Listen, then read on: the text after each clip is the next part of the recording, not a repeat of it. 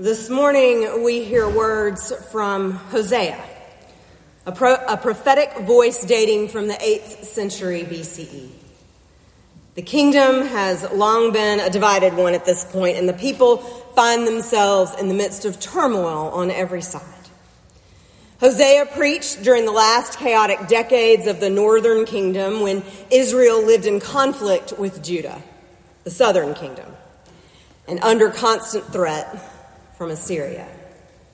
At this moment, when we're reading, some in Israel have already fled to Egypt and submitted to Assyrian rule after one invasion.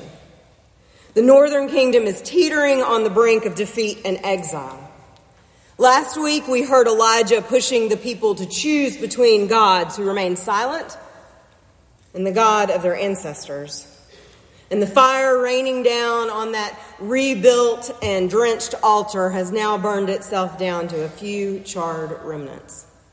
The nation has made their choice. I invite you to listen as I read from Hosea chapter 11, verses 1 through 9.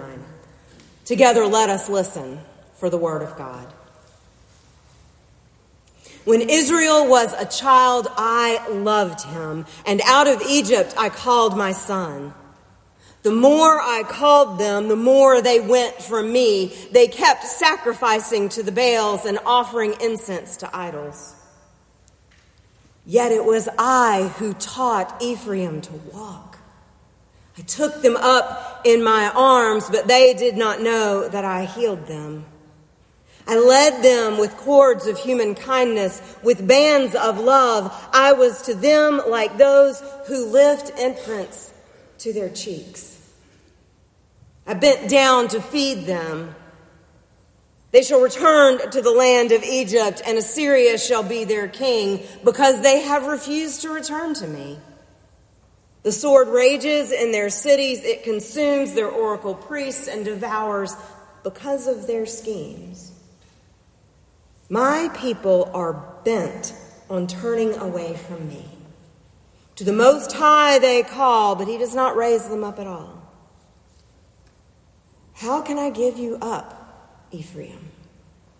How can I hand you over, O Israel? How can I make you like Admah? How can I treat you like Zeboim?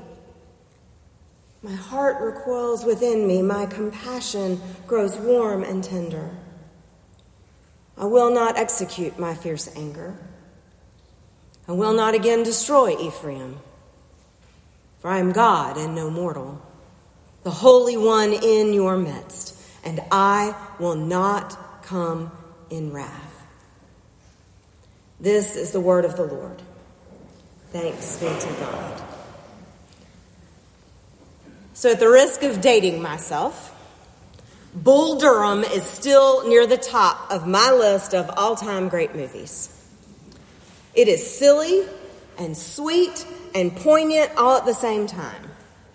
As you may recall, Nuke LaLoosh is a shooting star pitcher who won't be in the minors for long. Crash Davis is the veteran who has made it to the show, the majors. Just a moment. And the two have been at odds from the beginning when Nuke struts in thinking he's God's gift, and things spiral from there. One of my favorite scenes comes when the team is riding that beat-up bus from one game to another. Nuke is playing the guitar poorly and singing even more poorly. He keeps stumbling over the lyrics. Young girls, they do get woolly because of all the stress, he croons. Crash reaches his limit. No one gets woolly. Women get weary. Crash is weary, which may be why the song Try Little Tenderness being butchered bugs him so much.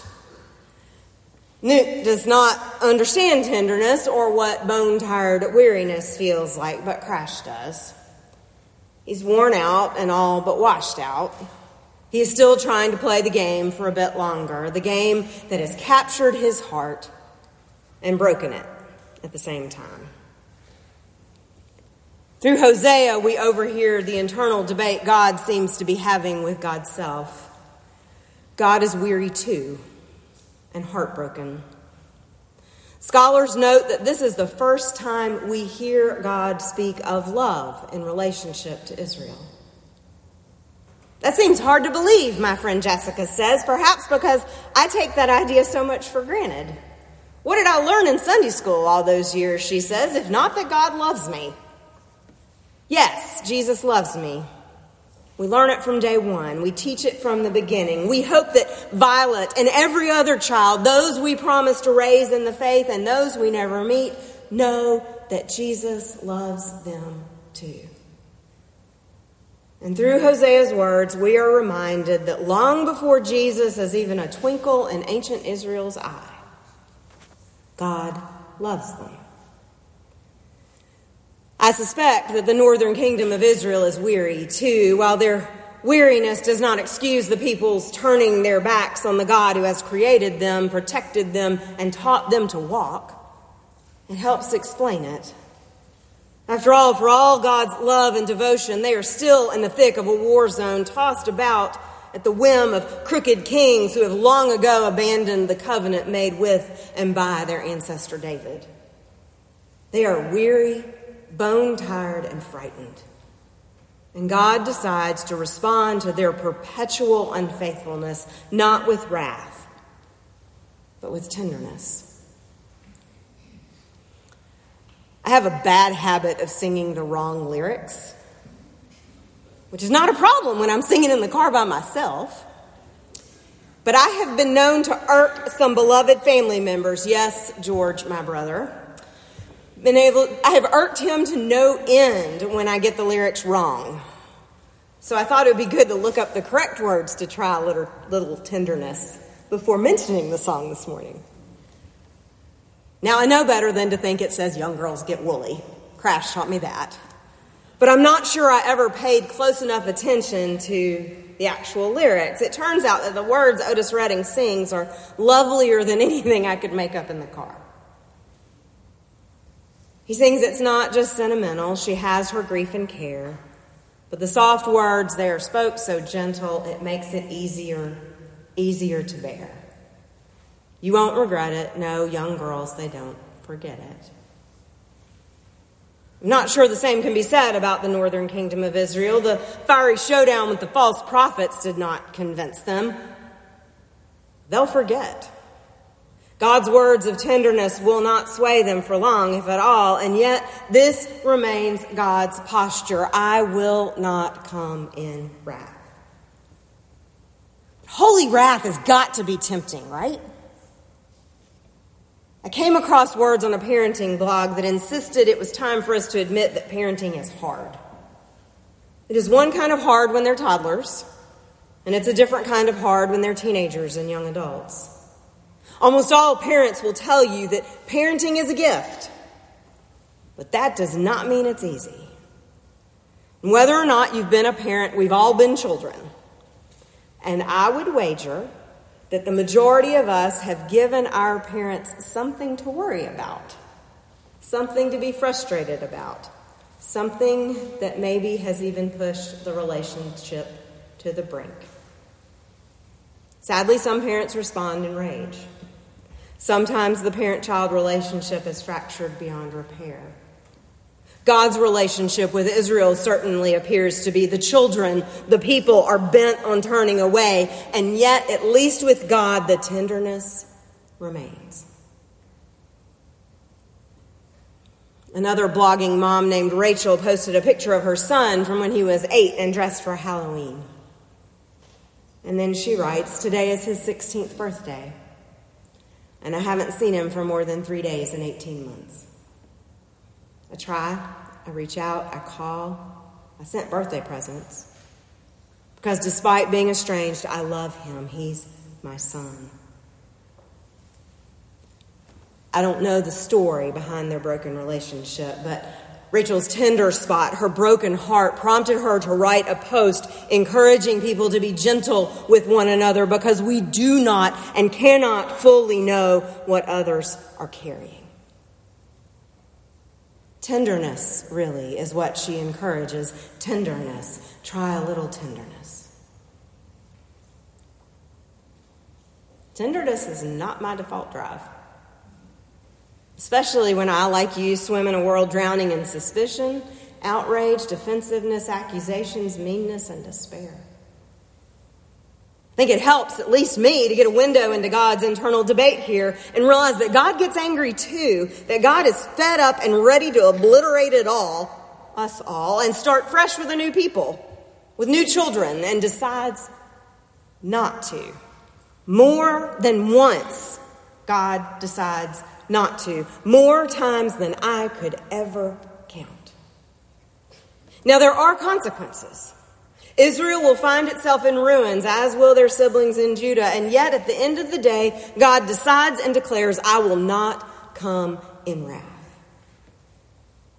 In an age where countless voices constantly tell us to toughen up, get over it, choose sides, take care of our own, and write off those who look, think, speak, love, and act in ways we do not understand.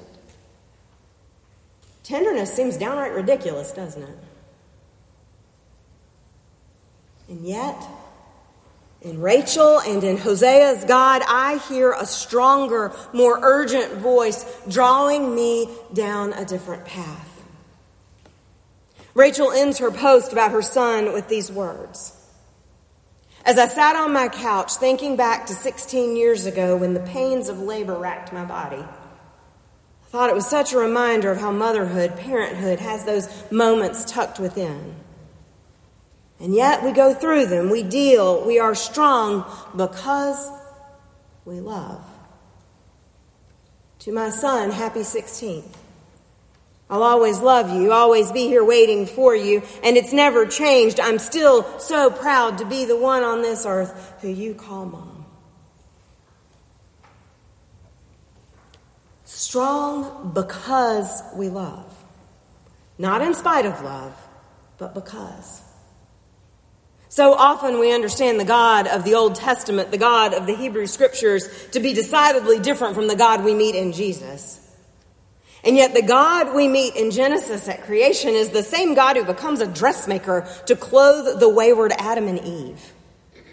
The God we meet in Exodus on the mountain is the God who feeds the grumbling Israelites day in and day out without fail in the desert. This God builds a kingdom through the impetuous, dancing shepherd boy named David.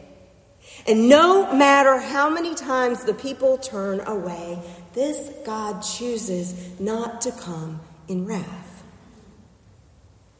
For God's strength is not found in wrath, but in love. Tenderness does not turn God into a big teddy bear. Instead, this tenderness tells us that the Lord of the universe, the very one who could crush the world in an instant, chooses to cradle it instead.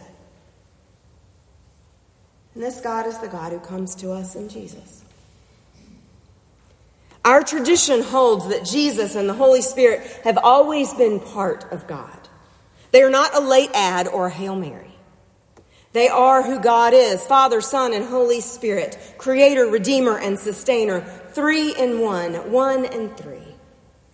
This same tender, bending God reveals the depth of his love for all his children by taking on all of our hurt, all of our disdain, all of our unfaithfulness, all of our cruelty in Christ's death on the cross. I will not come in wrath, God insists. And amazingly, God does come in love, compassion, faithfulness, and resurrection power. God turns and keeps turning, bends and keeps bending toward the world in love. God tries a little tenderness again and again, hoping to reach and redeem every last weary and wayward child, including you and me. That is what God does and has always done. This is who God is and always has been and always will be. Thanks be to God. Amen.